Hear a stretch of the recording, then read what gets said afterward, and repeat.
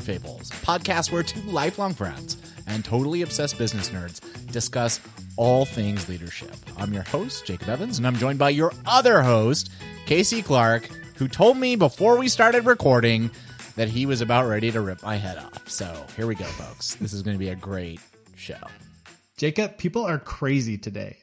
Every meeting I have been in today, people have been crazy. And I just told you, if you bring the crazy to this podcast, you're toast. I'm going to try really hard not to, but there's no guarantees. It's a podcast, and we try to keep this as kind of extemporaneous as possible. It's a good thing we're recording remotely so that if I do lose it, there's no bodily harm. I do know where you live, though. So. That's true, but I don't know. We'll have to test this. I think I might be able to outrun you. Oh, I think you could. Okay. I think it would be even hard. So I got that going for me. Yeah, exactly. We'll take it. All right. Well, very cool. Well, this week we are continuing our talks on the 5 altitudes of planning. We've talked about weekly planning, daily planning, quarterly planning, and now I think this might be my favorite topic, and I know it's Casey's favorite topic. We're talking about life planning. So, Casey, what is life planning? I have no idea. I thought you knew, and we're bringing. No, I came here to learn from the master. I've just started this sort of journey on life planning, and okay. Well, this could be a very short episode. I think it's pretty self-explanatory, and I know what for me, a life plan has helped me to look broader at what I'm working on, what I'm trying to accomplish than just work. And frankly, I know how to move the ball at work. I know how to make progress. What I'm not so good at is that doesn't take over my life so that I don't make progress in other areas. And so for me, what a life plan does is it helps you to avoid drift and make sure that you're focusing on the things that really matter and not just on what's urgent and kind of losing the forest for the trees, if that makes sense. Now, I just got to say this, like life plan, it sounds kind of ominous. Like this is like, it's like serious business. And it's something that I don't think a lot of us consider, like, oh, what is the purpose of my life? When I first heard it, I was like, throw on my Birkenstocks, go hug a tree. Maybe I need to eat some more kale in my diet. Like it felt very like touchy-feely to me, but the framework I think that we'll present today is very practical, and it's very, my personality is very achiever. So there's enough achiever in it to keep me engaged in it, as well as kind of making sure that I'm connecting to higher level priorities and stuff that I want to work on, and making sure that I don't sacrifice my marriage so that I can reach my career goals, or I don't sacrifice my kids because I'm traveling too much, right? Like it allows me to look holistically at my life and have some goals to get closer to an ideal state that I want to live in. That's great. So what kind of led you to developing a life plan? Like what prompted it? Did an event occur? I'll share mine here in a minute. Like what got you on this sort of journey of developing and refining and reviewing your life plan? Yeah, I think it came out of frustration for me, and I shared a little bit about this in the last podcast, but every year I do this ritual where I go away for my birthday, and I take a couple days and I check into a hotel, or I go on a long train ride, or I do something to get away and reflect on the last year. And I have like 20 years worth of notes from doing this, and started with like an afternoon at Starbucks. And then from there it went to like, I'm going to spend it overnight at a hotel, and then it got to where this is like a real routine. There's a movie that I watch every year that helps me connect. I watch It's a Wonderful Life every year on my birthday, which is around Christmas too, by the way. I'm December 15th. So it's pretty close. I even drive, and I just drive by all the houses that I've lived in over the years. It's good reflection time for me. But when I would start to do my goals, a couple things would happen. One is I had the same goal 20 years. It was to lose weight and get healthier. And I'm like, why am I not making progress on this goal? Every year I'm looking at this and it's the same thing. And then second, I would set all these like work goals, and then I'd be like, but shouldn't life be about more than work? And like, how do I set goals for my marriage? How do I set goals for my family? How do I set goals for like hobbies that I want to do and things like that? And I just was like overwhelmed with how to try to fit all this in without being so prescriptive that it was annoying. And then I found a book that helped me, which I can talk about here in a minute, put a framework to this, and then it helped me set goals from there. But so I would say it was born out of frustration and a desire to just like have a healthy, holistic life. Yeah, I think for me, what got me kind of on the journey to develop a life plan, or to at least initially develop a life plan, was I was getting, like you, I was getting work done. I was making money. Things were okay. But I was not feeling fulfilled in like all areas of my life. And part of it was work, but part of it was I just wasn't investing in areas that I really care about. And that's what kind of led me to considering, well, what are the things I really care about? And what are the things I want to invest in? Or what do I want to be known for?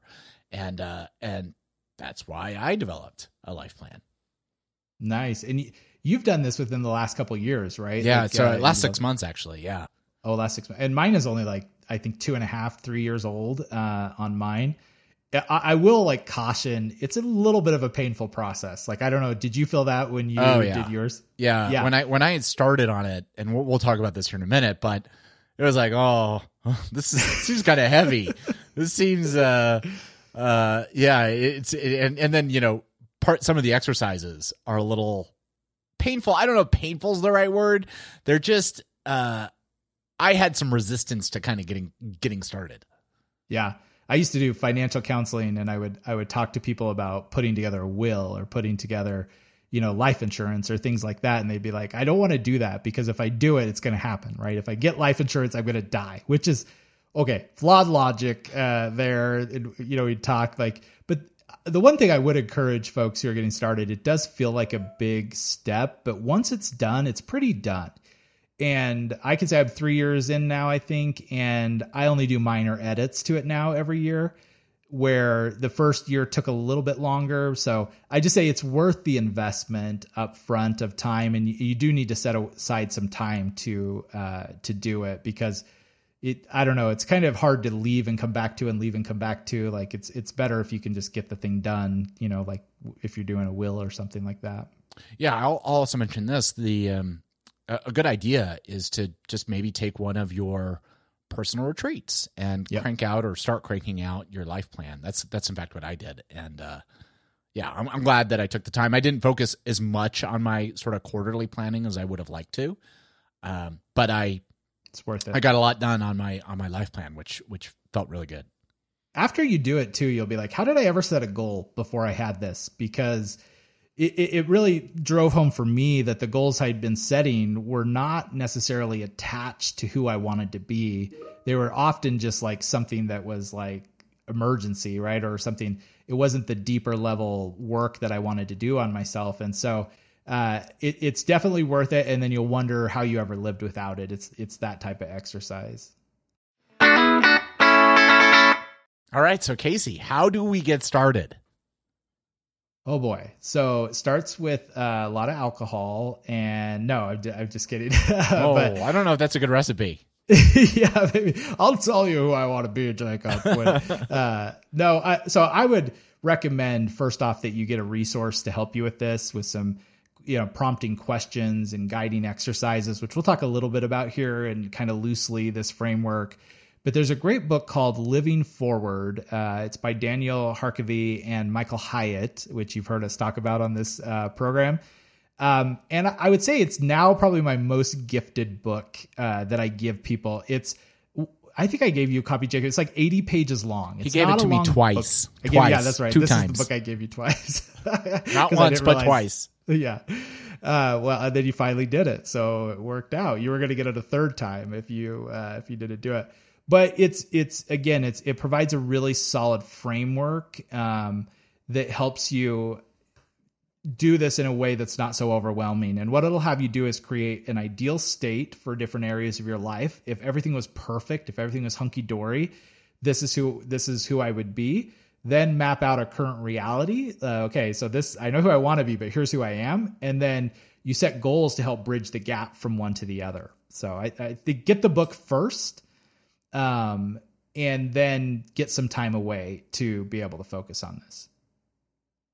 That's great advice. The book is really helpful, and I will say it is a quick read. It is not a very long book. It's one of those books that you could probably read in an afternoon or a couple of afternoons. But the exercises I found, as you indicated, Casey, are invaluable, and they're pretty easy to do. They're easy. They're easy to explain. I'll frame it that way. They do take a little bit of diligence and thought, obviously, to complete. Yeah, and they're a little bit exhausting. I'll say that. Like, it's a different type of exhaustion of reflection, and it's not a bad thing either to go through with another person. Like, if you have a friend who's wants to write theirs, or a spouse, or even a coach or a counselor, it's not a bad thing to be able to share the outcomes of the exercises and reflections that you do. I actually did it with my team at work. So I have 4 direct reports, and we decided we'd all do it together.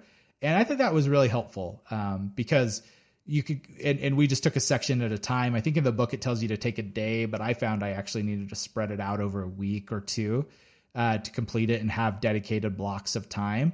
But it was nice to come together with other people that were doing it and were equally overwhelmed and tired and excited. And that really helped me as I was going through the process. That's great. One of the things that they talk about in the book that really resonated with me is that a tool like this, having a life plan, really helps us to avoid drift. I think a lot of us innately have some idea of what we want to do, what we want to be, how we want to behave, but we forget. We forget about that from time to time, and having a tool like a life plan helps us perform course corrections as necessary. And particularly, as we've kind of talked about on this podcast, during our quarterly retreats, it's a tool that we can refer to and ensure that the things that we're working on, the things that we're spending our time and energy towards, and our money and treasure and all that, align with our life plan and aren't drifting off in some other direction that's not going to result in the life we want to live. Yeah, and it takes out the subjectivity of how things are going in your life. I think we all get that question from people like, how you doing? Sometimes it's just a surface past the time, but if you're having coffee with a good friend and they ask you how you're doing, I find often people don't actually have benchmarks for their lives, right? They're just kind of living day to day. And then what happens is we live in Salt Lake City, we get black ice, you hit black ice, you start to skid. And it's like, wait, am I skidding right now, or did I never know what direction I was going? And this really helps you make progress, and you get the wins. It's worth it. And I can look back now over several years of things that I've worked on and improved, and areas that I'm still working and struggling and need some help on. So I will say it's hard, but it's definitely worth it. Well, Casey, how do we get this thing underway? Give us the Cliff Notes of the book. I'm going to give you the Cliff Notes, and I'll say this mostly the book with some Casey Zhugin, through this, and tried to break it into here 5 easy steps, and I should say 5 really difficult steps for you to create a life plan. Now, to be clear, we have 6 steps. Oh, 6 steps. We right, have 6 5 steps here for creating a life plan. So step number 1, Casey. My 6th step is always sneaky. My 6th step is always a sneaky one. So, right. you can so if you're listening, you can wait until we cover number 6. Just hang tight. Yeah.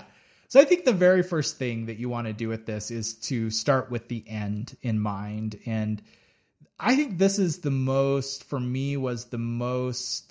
challenging aspect and the most rewarding as I was doing this, was to start by writing a eulogy of my life. And in this, pretend, you were gone tomorrow and you were tasked still in writing your own eulogy. What would be in there? What would the people closest to you say about you, and how do you want to be remembered? And there's a couple ways to do this. One is to do it kind of current state, which is I think what the book tells you to do.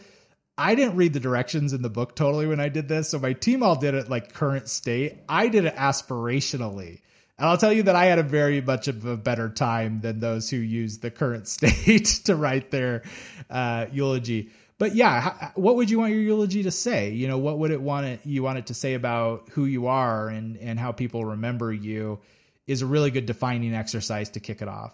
Well, and I think the reason why Michael Hyatt talks about writing a eulogy for current state is, for some of us, it's a shocking experience. Like, it kind of shocks us into considering, well, what would we like the final state to look like? So I think you really should write, if you write a current state eulogy, you should write a finished state eulogy. Or just skip to the finished eulogy. That's in fact what I did. I didn't want to write one for my current state. It not that it would be so depressing or awful. It's just I'm a dreamer, so I went to dreaming. Yeah, I like that you did it that way too. I think I probably gave you that advice before you started, because I've had a lot of people like, I don't want to do any more after I did the current state reality there. I'm looking at mine. I pulled up my life plan here, and maybe I'll read just a couple parts of it. It maps out some of the key focuses in my and my wife's life, and that we are foster parents, we're adoptive parents. And then I also feel like in business, you know, being a mentor to people. So I talk a lot about that inside my eulogy. With my wife, I'll read part of this. Casey was married to the love of his life, Lisa, for over 75 years. Nice. This is assuming that I'm going to get to 100, I think is how I wrote this. So, I like that. It will have been 75 years because we got married in our 20s. And I put, their marriage was a love story for the ages, filled with joy, admiration, and love. Casey never stopped pursuing Lisa and counted her as his closest friend, partner, and muse. And then it talks a little bit about how I want to be remembered as a business person, and the teams that I worked on, the travel that I'd done, and then the volunteer causes that I was a part of, including poverty elimination, foster care, adoption, refugee, and even has some goals. Like, I have a goal in here that over the course of our lifetime, we've given $1 million away. Now, I'm nowhere near $1 million in giving, but it is something I want to aspire to. And so I put it in here.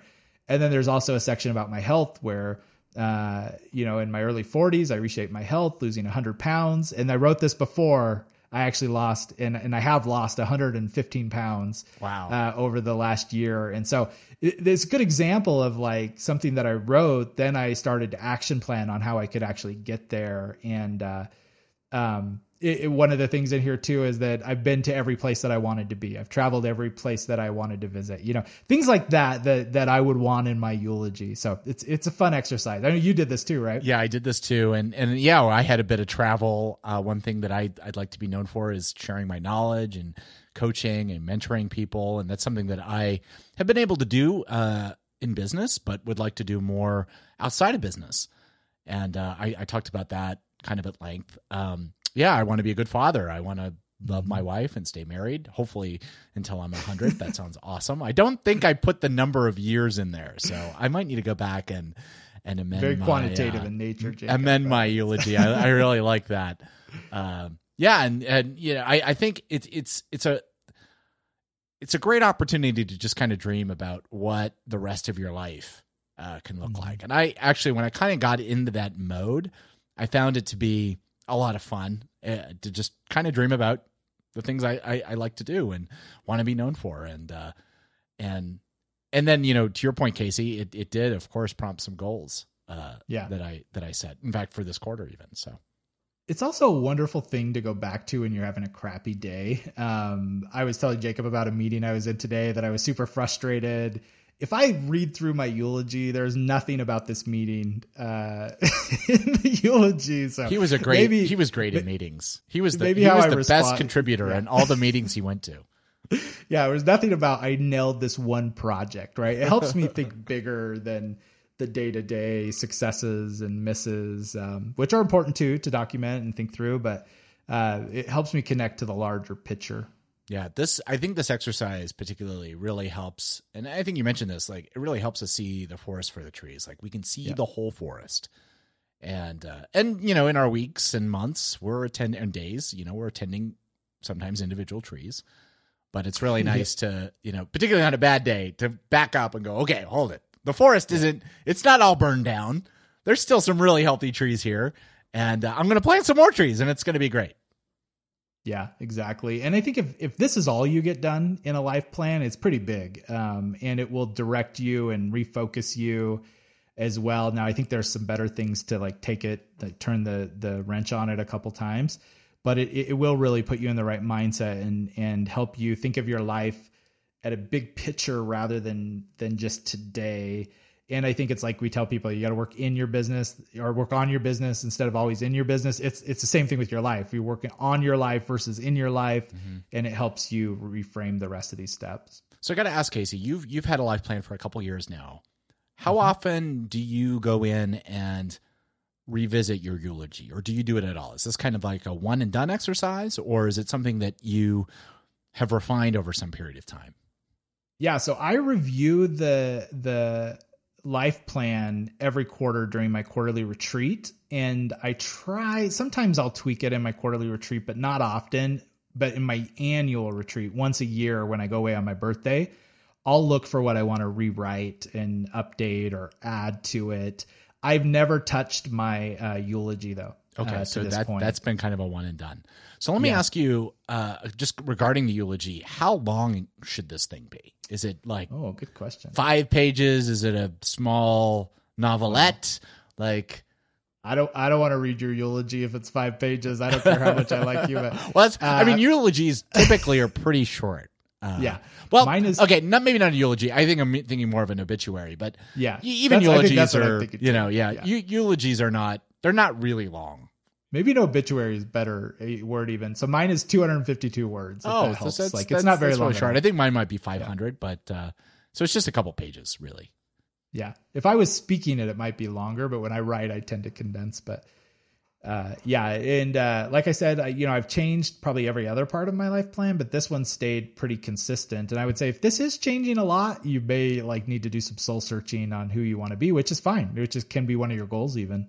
I know there's one of my life accounts, which we'll talk about here in a minute, that I'm kind of searching in that area. Like some things about what I've always thought in that area are changing a bit. And so I'm re-exploring those, and those are some of my goals. So. Okay, so step number 1, begin with the end in mind. Write your eulogy. Yes. Step number 2, Casey. You said there's 6 steps. So step number 2. So at that point, once you've done that, it's to identify your key relationships in your life. And I mean, if you read your eulogy, hopefully your key relationships are popping out there. I know for me, my list here, I have a spiritual component here. I have my wife, I have my daughter, I have my sons, I have colleagues at work, I have friends, and I have extended family. And I think you have to be careful that you're not writing every name of someone you've ever met here. Like these are significantly who you want to go and then explore how those relationships are going. And so mine is 1, 2, 3, 4, 5, 6, 7 different, and some are grouped, like my boys are grouped together, work colleagues are grouped together. But my wife has her own category. This is how you can stature people in your life. You have your own category in my life plan. But yeah, go and identify those key relationships.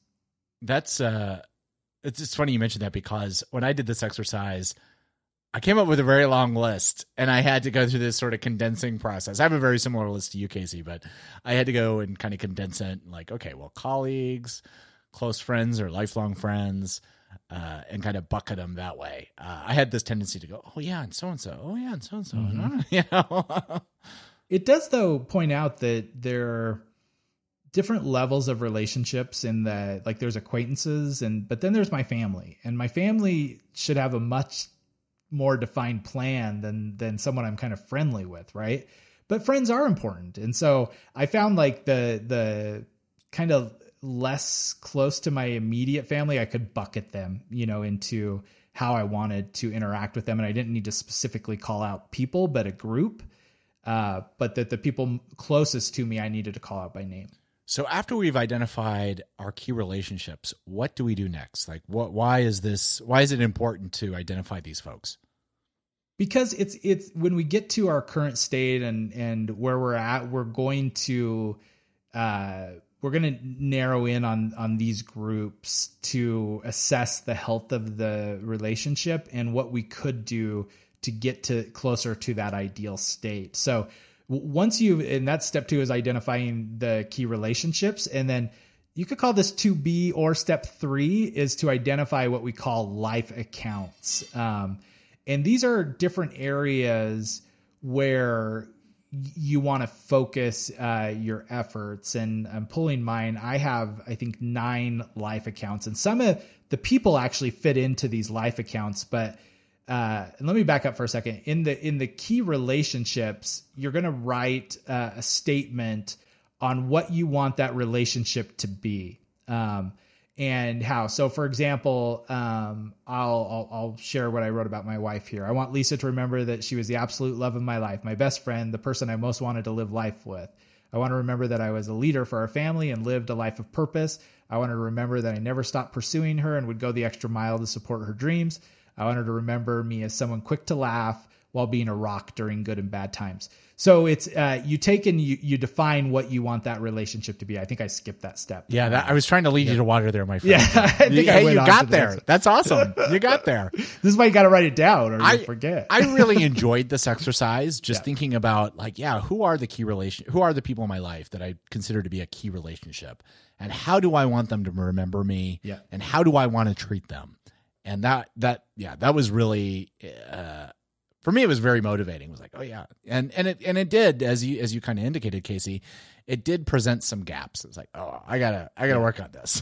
It becomes clear right as you're writing it. You're like, ouch. As you're typing it out. There's one other one I wanted to share here, which was work colleagues, because I really spent a lot of time on thinking, how do I want folks that I worked with to remember me? And I want those whom I work with to remember that I brought joy, passion, and precision to our work.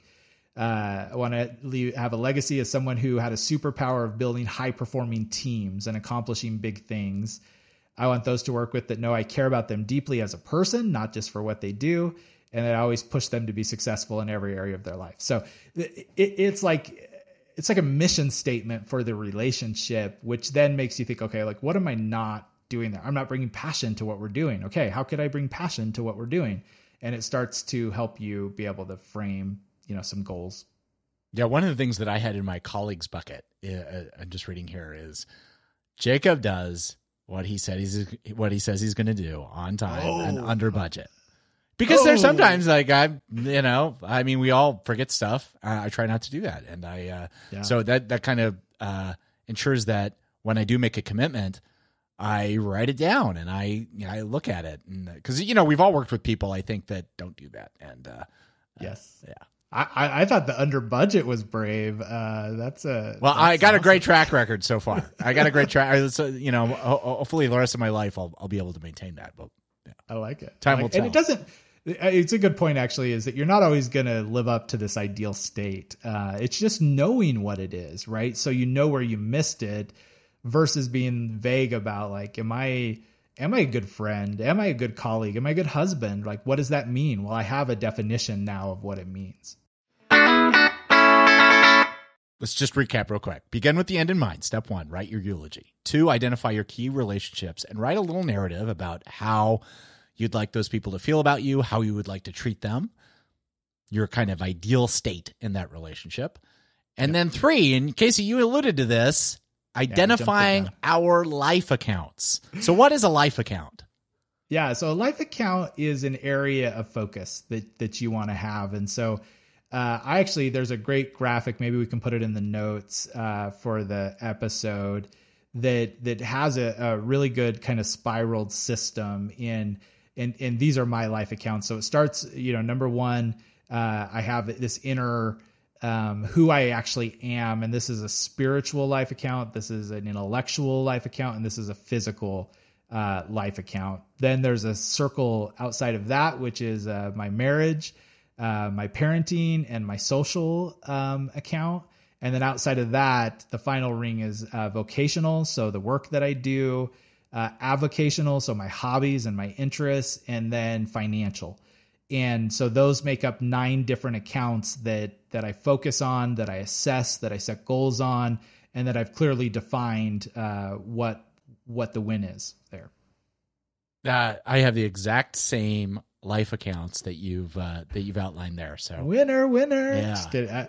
I was actually hoping you'd have different ones so I could like test myself on this, but it is a pretty comprehensive list when I start to think you can fit most things under those different accounts. Yeah, and for some of these, I actually include it as a single action list or as a project in my project manager. So when I do my weekly reviews, I'm like, oh yeah, do I need to do anything to kind of maintain my marriage? Do I need to do anything to kind of scratch my intellectual itch? Are there any like social, anybody that I want to, connect with that I haven't connected with in a while? And I'll, I might make a task, I might not, to follow up with someone, during the week. It's really smart because those are the ones you'll neglect, right? Yep. Are like the intellectual, the marital, right? The things that are maybe not on fire at the moment, but will set on fire if you don't. It's where you'll get bored with what you're doing, right? If your intellectual is not you'll stop being as creative, but it's hard to prioritize it on a task list each week unless you're looking at it and making sure that it's a key part. And you wind up in drift focusing on something that doesn't matter. Yeah. And sometimes nothing pops up or I'll already have some tasks identified, but it's just good to kind of think, okay, well, this is an area that I've decided, an account that I've decided that needs a balance. What do I need to do in the next couple of weeks to keep that balance healthy so that I don't go into debt? Yeah. That's awesome. Yeah. And it sets up the stage for the next step, which is then mapping out the overall health of those, different areas and really using a 3-part framework. Is it growing? Are you growing in that area? Are you consistent in that area, or are you declining in that area? And that helps you identify areas that I'm like declining in. Those probably need some attention and focus from me, where those I'm consistent in just need nurturing, right? And I need to keep on the same path. So let me pause here real quick. We talked a little bit about kind of updating our eulogy. You indicated, Casey, that's not something you've had to do. I'm wondering, how often do you review your life accounts? How often do you reconsider or consider your key relationships? Is this something that you typically do during a quarterly retreat? Yeah, every quarter. I read through the life plan every week during my weekly review. I edit at the quarterly. And I don't know that I've changed much about my life accounts. Those have stayed kind of like the eulogy, where it's an aspirational statement. As have, when we get into these life accounts, as has like my ideal state has not changed much, but my current reality changes, which then changes my goals. And that I do quarterly. Yeah. So let's talk a little bit about the step 4, identifying the ideal state, current state, and drafting next steps. I imagine that's this sort of exercise you do for key relationships and life accounts on a quarterly sort of cadence. Yeah, exactly. That's exactly it. And you'll notice that a lot of the key relationships that you have fit into the life accounts, right? Like my wife fits into the spouse account. Hopefully I don't have more than one person in the spouse account, right? Like we do live in Utah, Jacob. So, it's the place to be. No, I don't think I could handle that, or anyone could handle me in that way. So, the key relationships actually fit under the life accounts once you're there. And so I don't do 2 separate sets. It's just at the life accounts at this phase where I'm going to go through and I'm going to map out an ideal reality or ideal state. Like, what would this be like if it was perfect? Or another way to say is like an envisioned future. Like, what would this be? And I'll read you one. This is my physical one. My envisioned future state is that I'm lean, I'm strong, and I'm full of energy. I am consistent in my workout routine, my diet, and I look freaking amazing. I'm up to date on all medical appointments, get enough sleep, and I feel terrific. So I like to have fun with this stuff. So you got to throw some fun statements in there. But so that's the ideal. That's what I'm working towards. Doesn't mean that I'll ever be there. But then the next step, you're going to go and you're going to say, okay, that's ideal. What is reality? And I can tell you, this is the last one I wrote about that same one. At the time, I was down 80 pounds, but still overweight. like still work to do there. I wasn't doing any sort of strength workout at that time.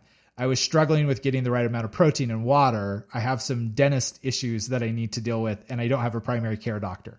So you can see my ideal versus my current, then I can come out with some goals that I'm going to make, which one was establishing a primary care doctor. That's a great goal that I could tackle for the quarter, or developing an exercise routine, a strength workout routine, or meeting with the dentist, right? Like those are the things, like it becomes really clear how to set a goal off of your gap between ideal and current state, if that makes sense.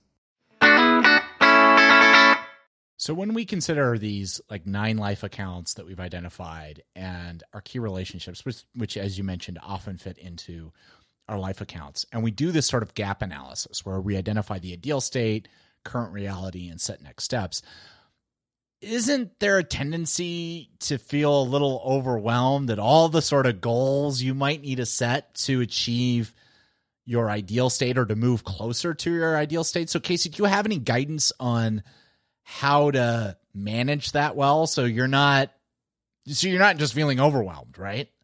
Yeah. So what I'll do is I'll set like more goals than I can actually achieve in there. You'll see I had what was it? 1, 2, 3, 4 different health goals. Now I'm thinking of a year's framework here, by the way. So I have 4 goals that come out of the physical one. Now that's a major focus in my life. I'll say some of the others may have 1 or 2, just depending on like financially. I just have a couple under those categories. I do better financially than I do physically. That is like financially is where I'm wired. Physically is where I need help. But I'll end up like with a list of like 20 things. And it's like, holy cow. And that's actually the next step, is that I'll take that list of 20 or 15 or whatever that number is. And then I get 5 to 6 this year that I get to work on. And so I'm going to go through that list and I'm going to prioritize, and I'm going to pick the ones that will move the needle the most, understanding that I can't do all of them. And then I'll take a couple of those each quarter to focus on there, because if you try to do too much, you're going to get overwhelmed and stop doing it. So you look at your next steps, you pick 6 goals for the year, and then from there you slot those into your quarters. Exactly. I think that's 5 to 6. Yeah. I think that's brilliant. But, and to keep in mind, this is a life plan. So we are, kind of planning for life, which means we can't do everything in a year or a month or a day. Well, it's so fun to go to your next quarterly retreat or your next annual retreat and be like, oh, this is so cool. Now, like when I look at my current reality, like I could tell you at this point, when I had lost 80 pounds, felt a lot better than when I was 150 pounds overweight. Right. And, I'm morbidly obese and I'm in danger of a heart attack. Like that was one of my current states when I started this, and it helped frame it to me. But now getting to put that I've lost 80 pounds, that's pretty cool. I still have work to do. But I've done that. It helps me do this. And I'll say the other part is there's some things that take a quarter, some things that take a year. There's some things like establishing a primary care doctor could take a week. Like I could get that done in a week. So or a day. I might fudge or just like maybe might be a phone call away. Exactly. You'd be surprised how long that one has taken me. It's on my goal list. But if they're shorter goals, I know that I could flex to maybe 10 in a year. If they're larger, life-changing goals, I might be able to do less. But I don't regret what I can't do. I get excited about what I can do, and I'm going to focus on those things so that later I can come back to those other things. Those are the 5 steps. 1, write your eulogy, identify your key relationships, identify your life accounts, and then do a gap analysis for your life accounts on the ideal state, current reality, and next steps. And then from that list, pick a few goals for the year, a few things that you're going to knock out, maybe 6, and then slot those into quarters. And then go listen to our quarterly and weekly and daily, because and we've talked a lot about this, and you'll hear me say in the previous episodes, my goals get first priority in what I'm planning to do that day. So when I'm planning my week or planning my day, I'm going back to these goals. That's the number one priority, is to advance these goals, because I know it's more than about work. It's about my holistic health and life and well-being as you're doing it. And it's like how I don't know how people set goals without it now. I don't know how I ever set a goal without having this. I was right sometimes, I was wrong a lot of the time. But when I actually took the time to map it out, I know that the goals I'm working on will make a difference. All right. So Casey, you said there was a sixth step. I've been waiting, 40 minutes now for the sixth step. So what is the sixth step? So this is the sneaky one again. It's just to plan a retreat each year and update this document. This is not a golden tablet that you went atop a mountain and was chiseled by a burning bush that you brought down. Like, this is not that. This is a working document. Like I said, there's some stuff that hasn't changed, but I think will change over time, as I'm doing this. My current reality always changes. Or if it's not, I know that's a focus area for me. But if this thing just gets stuck in a drawer, it's not helpful. And so you need to develop those rhythms to review it. And as painful it is looking at it and then revamping it over time. That's great. Always plan your next retreat during your current retreat. Yes. And go and, bring some joy to this. I think I would write there's 9 life accounts. I would write one and then I'd be done. Like I couldn't power through this exercise, and that's why it took me a little bit of time to do. I know I have a slow rhythm, kind of the week after Christmas through New Year's. The university I work for, no one works that week. It feels like everyone takes vacation, so it's super quiet. I don't know about you. I think that's true for a lot of companies. Yeah. I know a number of companies I've worked for, they just gave everyone that time off. Yeah, might as well, right? Because no one's going to work anyway. And so I spend a lot of time on this during that. That's when I created this, was that week period of time. And it's really longer than a week, right? It ends up being like 10 days or so. But find some time where you can do this, or just take a little section at a time. And the payoff is just tremendous. So go do it. Make it happen. Yes. All right. Well, Casey, this has been, this is, I think, one of my most favorite episodes we've recorded of Leader Fable. So thanks for doing this with me. We have some more content planned. And in fact, we've got content for our newsletter planned. So please go to our website, leaderfables.com, sign up for our newsletter, and enter to win not 1, but 2 free books. So we're sending people 2 books, not just 1, for signing up for the newsletter. We really appreciate it if you'd also leave a review on Apple Podcasts. That really helps us get the word out. And of course, if you have any feedback regarding the show, please send us feedback at leaderfables.com. Until next time, Casey, lead on. Lead on.